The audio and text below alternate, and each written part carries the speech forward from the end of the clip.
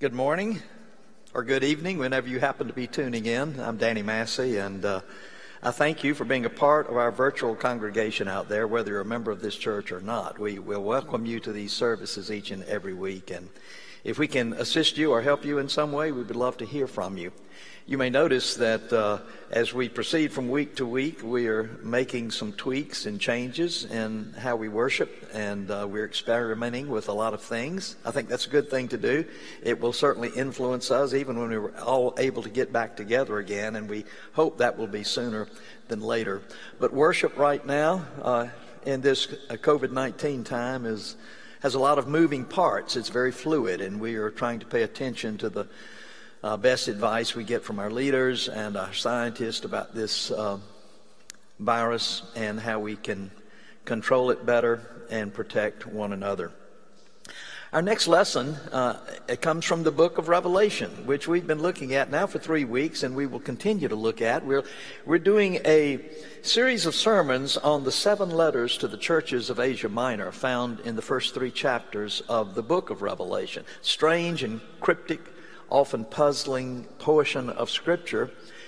John of Patmos is on exile on the little island of Patmos in the Aegean Sea because of his faith in Christ. And he's been exiled there, and he has this vision of the risen Christ coming to him and directing him to send specific messages to 7 of the major churches in Asia Minor, present-day Turkey. And he has specific instructions for each church, but each church will hear the letters that are being dictated, read to all the churches. This is an old road in present-day Turkey, in the Roman province of Asia at the time.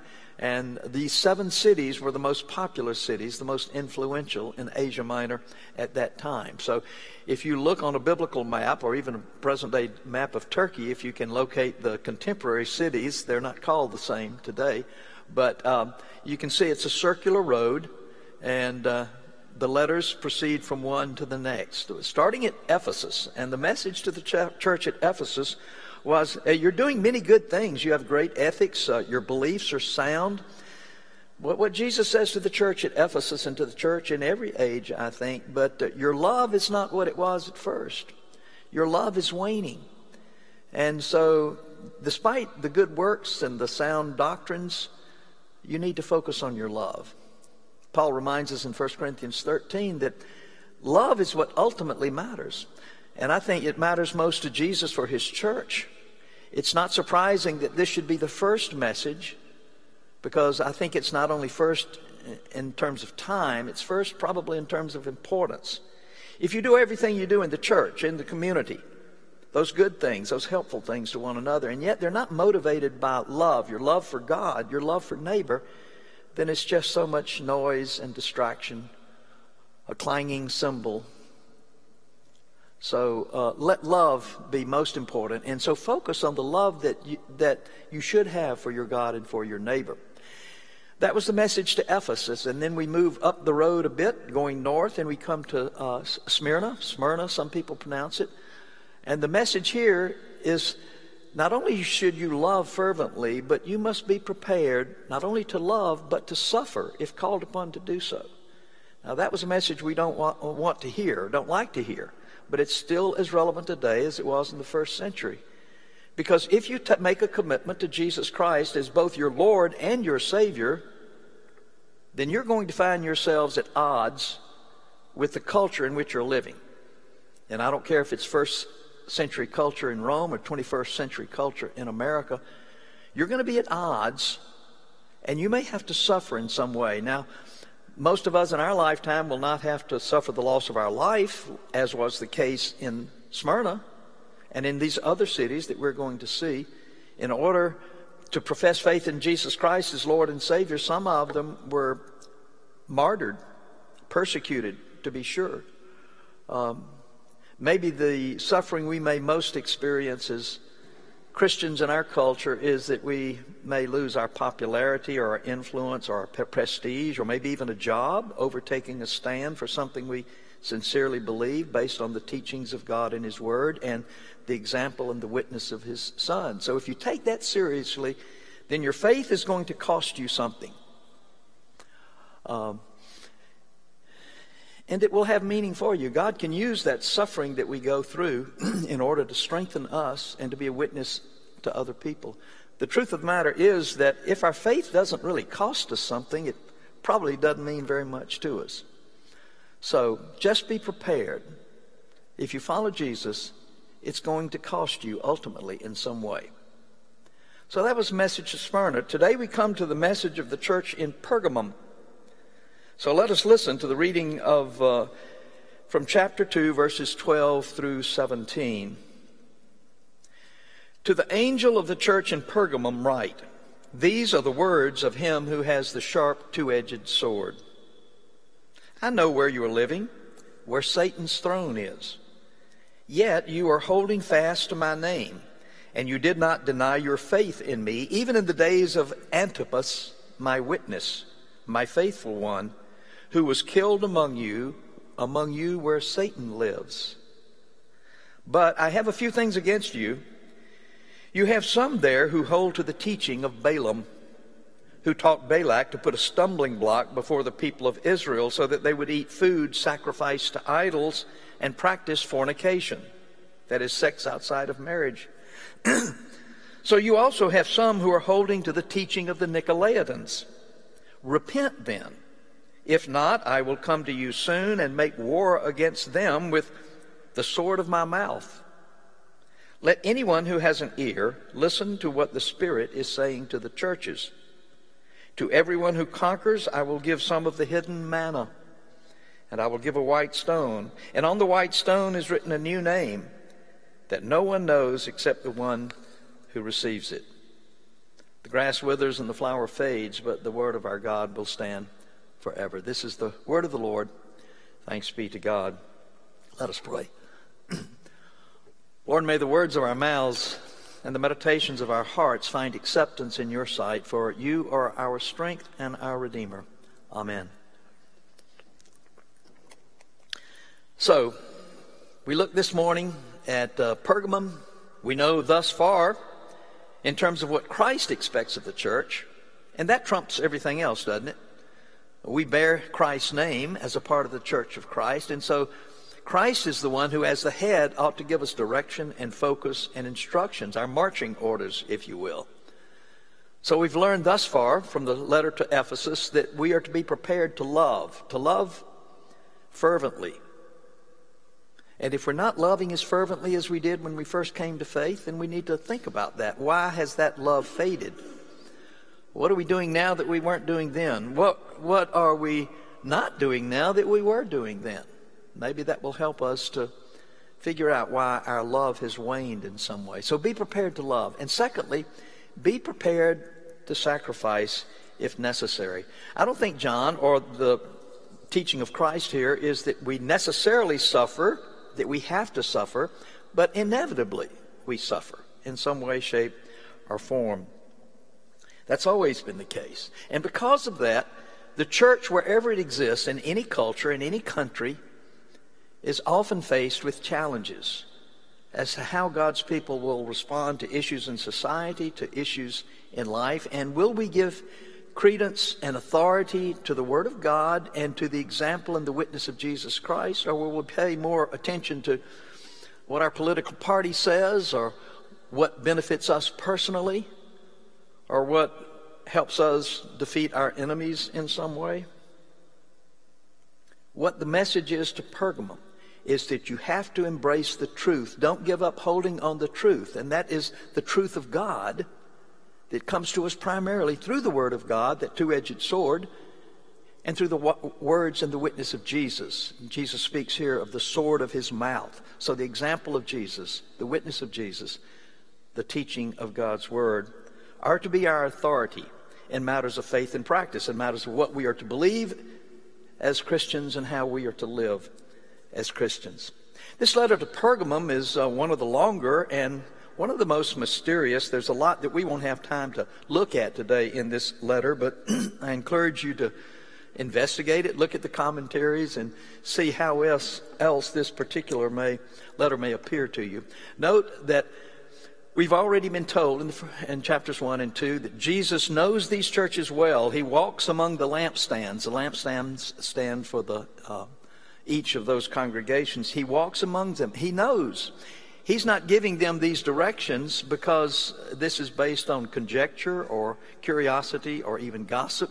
But he knows these churches, and he knows where they're faithful and where they're being faithless. And so he has a specific message to each of them. And what does he know about Pergamum? This is what he knows. He knows that their very location is a danger and a threat. Because as he says here, Pergamum was where Satan has his throne. Now that's an awesome thing to say. What does he mean by that? Well, Pergamum was not the metropolis that Ephesus was. It wasn't the glory of Asia as was Smyrna. But what Pergamum was the capital, the seat of government for the Roman province of Asia. And before Rome, even under the Seleucid Empire, Pergamum was the capital then too. So it had always been, or in recent centuries, the capital city. And because of that, it gave to it a particular importance. That was its claim to fame, but that was also the reason for its shame. This was the political and the religious center of emperor worship in that part of the Roman world. When Greece ruled that part of the world, the same was true then. Even on Alexander the Great, after Alexander the Great, when the empire was divided among his 4 generals, it was Pergamum that was the seat of giving adoration and worship to the gods of Greece. And there were these massive temples there, beautiful structures that you could see from 15 miles away at the coast of the Aegean Sea. Because right there in Pergamum was a cone-shaped hill, and all of these massive temples and altars were built on this hill. And from a distance, it actually looked like a throne. It's probably why John refers to it as the throne of Satan, all these worship practices of these foreign gods. There was a temple there too, and an altar to Zeus, the chief of the gods in Greek culture. Also a temple to Athena, the goddess of wisdom. But most closely identified with Pergamum was a temple to Asclepius. Asclepius was the god of healing. And so many people from that region would flock to Pergamum for healing, for medical treatment. It was where physicians of that age were trained in Pergamum. It was something like the Lourdes of its day. That's where people would go and hope to be healing or get treatment. A title for Asclepius in Pergamum was Asclepius Soter, which translates Asclepius the Savior. And so you can imagine how offensive this was to people of faith who believed that Jesus was the only and the single Savior, not Asclepius, despite the fact that you may have some kind of physical healing. And this offended the people of God, the followers of Christ. All of these gods, Zeus, Athena, and others, but Asclepius as well, certainly was not the Savior and shouldn't be given the ultimate commitment of one's life and efforts. I learned just last evening in visiting with some members of the church something I didn't even know about previously. They knew I was going to be preaching on Pergamum and asked me if I'd ever been to the Pergamum Museum in Berlin, Germany. And I had not. It is the most fascinating thing. Just go online to Pergamum Museum, Berlin, and you can do a virtual walkthrough of this temple that was in Pergamum. One of the sultans, after the Germans built the railroads in Turkey prior to World War I, one of the sultans gave this temple to the Germans. And they reconstructed and made this massive, beautiful museum in the 1950s, I think it was built. But you can go online and see the wonder and the majesty and the magnificence and the size of one of the temples that was there in Pergamum. It's a remarkable thing to see. But of course the Christians didn't give much credence or credit to any of these so-called gods of the Greeks or the Romans. They knew that they were merely man-made inventions and nuisances, but not really gods. But there was a god of a sort that was taken very seriously in Pergamum, more so than Zeus and Athena and Asclepius, and that was the Caesar. In 29 BC, Pergamum was given permission to build a temple to a living Caesar, Caesar Augustus, the same Caesar we read about in the Christmas story that says an edict went out from Caesar Augustus that all the world should be enrolled. That same Caesar, while he was living, there was a temple built for him. And this was where emperor worship was conducted. A bust of Caesar would be placed on a pedestal. A sacred fire would be lit next to it. And the citizens of the realm were expected to come and put some incense on the fire and say, "Caesar is Lord." It was an act of patriotism. It was also an act of worship and giving lordship to Caesar, not to Jesus Christ.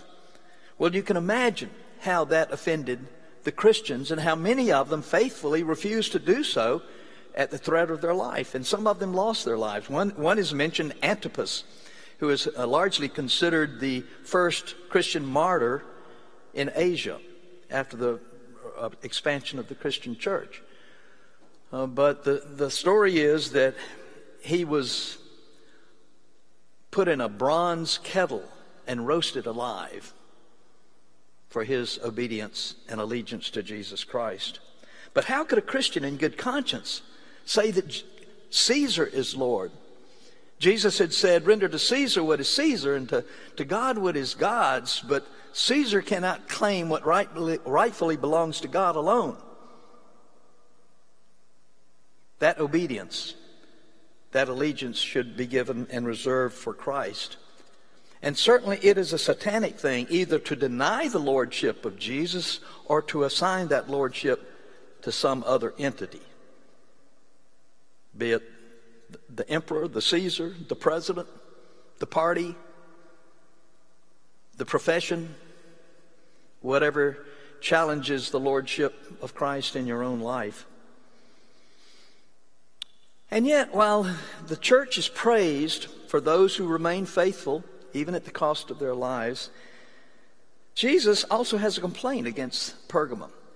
Apparently, there are some in the church of Pergamum who are giving credence to these false teachings of Balaam and Nicolaus. The Nicolaitans, they are called. And the Nicolaitans came up in a previous letter. They'll come up again later. But what these people were teaching was contrary to the Word of God, misrepresented the truth of God, and damaged the witness of the people of God.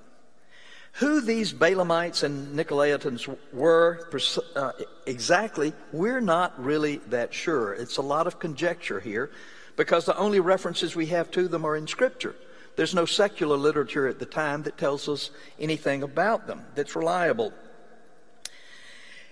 And yet we know that what they were teaching and promoting was contrary to the Word of God and the truth of God as rightly understood. We are given some indication of the results of their teaching or the influence of it. They supported eating meat that had been sacrificed to idols.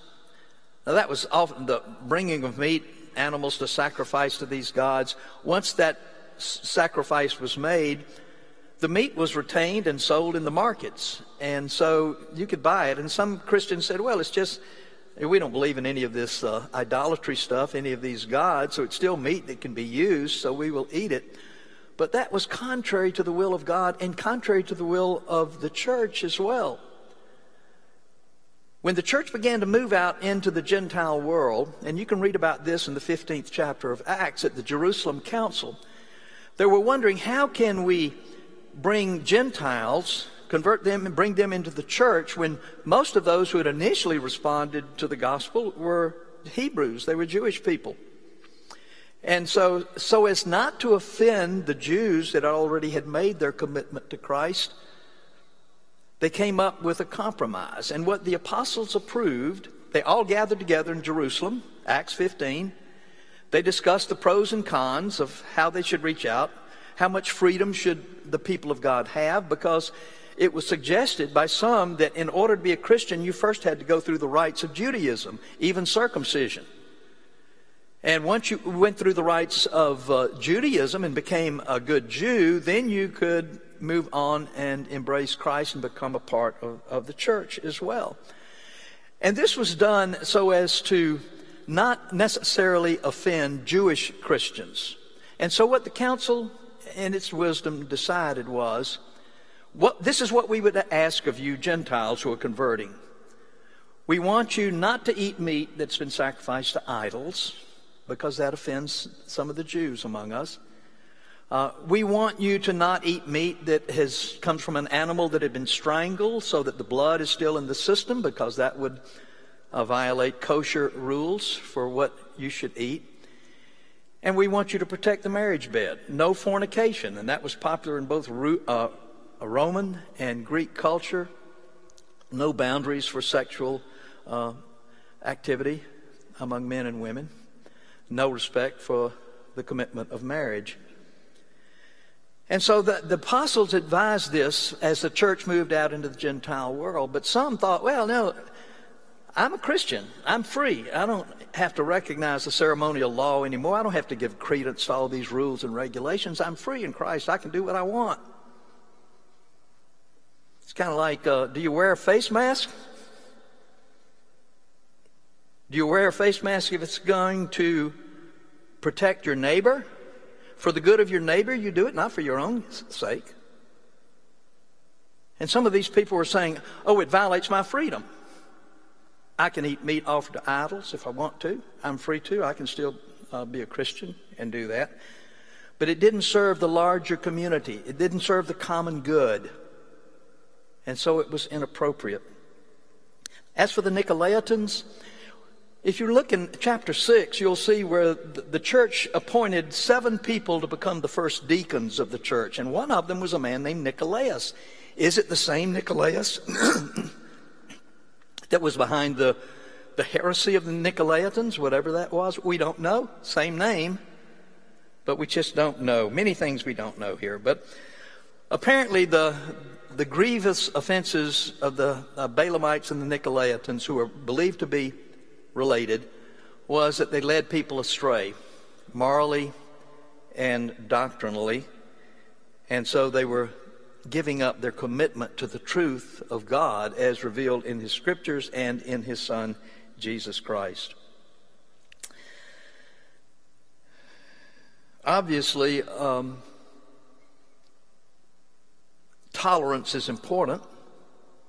We don't always have the same understanding of what the truth is, or what is the essential truths and what are the marginal truths. That's always been the case for the people of God, going back to their founding. But we have to admit there is a truth, and that needs to be sought and valued and embraced.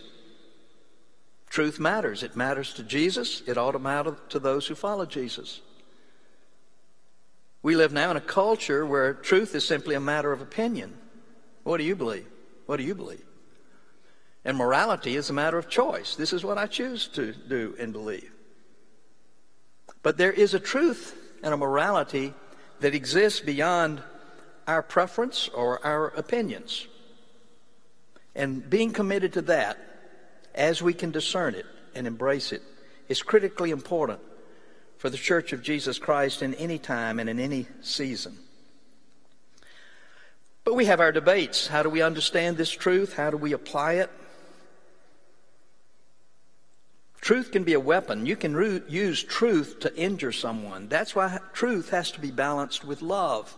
That's why Paul wrote, speaking the truth in love, we are to grow up into Christ, who is our head. So you have to use the truth and embrace the truth in a manner that is loving toward other people. I read just this past week a statement by Warren Wiersbe saying that truth without love is brutality, but love without truth is hypocrisy. So not being brutal and not being hypocritical, how are we committed to the truth as we understand it? Through that sharp two-edged sword and through the sword of our Lord's mouth.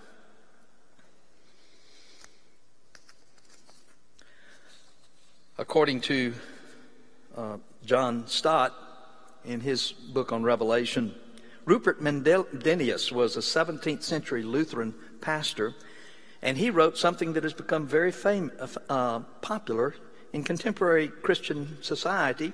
It's even the motto of another Presbyterian church, and it says, "We must preserve unity in essentials, liberty in non-essentials, and charity in all things," or love in all things. Now that's a great statement. I embrace it myself. The problem with it is, of course, is how do you determine what is essential and what is not? We don't always, as Christians, agree on that, but we continue to struggle with it as we should. But this much we do know, without fail. The Church of Jesus Christ, be it in first century Roman culture and 21st century U.S. culture, nothing is more important than the profession of faith in Jesus Christ as Lord. Savior too, but Lord and Savior. A lot of people want Jesus to be their Savior, but they're not willing for Jesus to be their Lord. That is, the authority and the director of their lives, their beliefs, and their habits. And the promise contained in this letter is that if we're faithful, if we are committed to the truth as we best understand it and try to apply it in our own lives, then we will be nourished by the real manna. I think this is just another way of saying that we will feed on the bread of life, which is Jesus Christ. He calls himself the bread of life.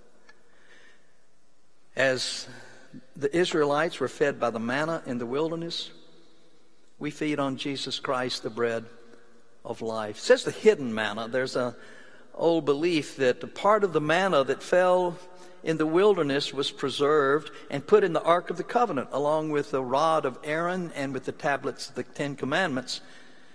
And of course, that ark has been misplaced or lost. We don't have access to it anymore. Did it contain some of the manna? I find that hard to believe because the manna was supposed to deteriorate after one day, so I don't know how it could be preserved and put in an ark and kept. But there was a belief also that the ark had been hidden. So is Jesus saying, from this hidden manna that you talk about from time to time, you're going to be fed with living manna, the bread of life. Also, you'll be given a white stone. There's not time to go into that, but I think that's just a way of saying, metaphorically, that you will be declared not guilty by God, that you will be justified. Sometimes a judge would use a white stone to indicate not guilty, and a darker stone to indicate guilty in a judgment. A white stone was also sometimes used as a ticket of entrance into a special event. They didn't have tickets like we have paper tickets, but you would be given a stone painted, maybe even with your name on it, and that would entitle you to admission to a banquet or a game or an event of some sort. And so this may be a way of saying, if you remain faithful and true to the Word as you understand it, to Jesus Christ as your Lord, then you will have admission into the heavenly banquet.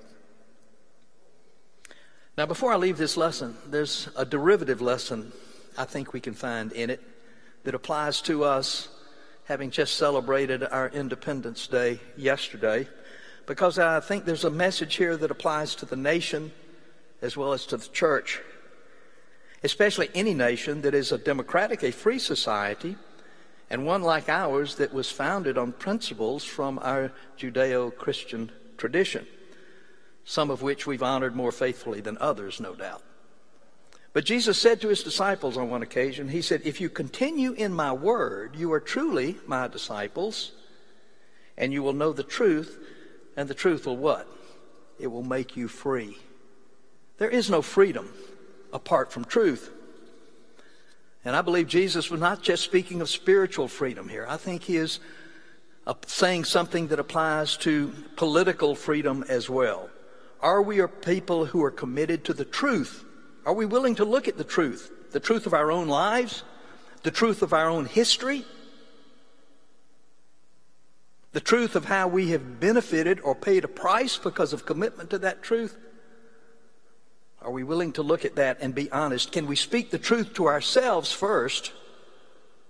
And then are we willing to speak the truth to our neighbor? Spencer Johnson has written, just found this quote this week: integrity is telling the truth to myself. Honesty is telling the truth to other people.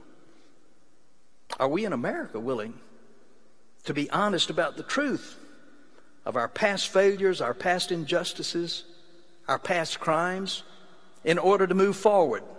If you can't deal with the truth, you'll never be in a position to make any kind of headway or progress as people of honor and faith.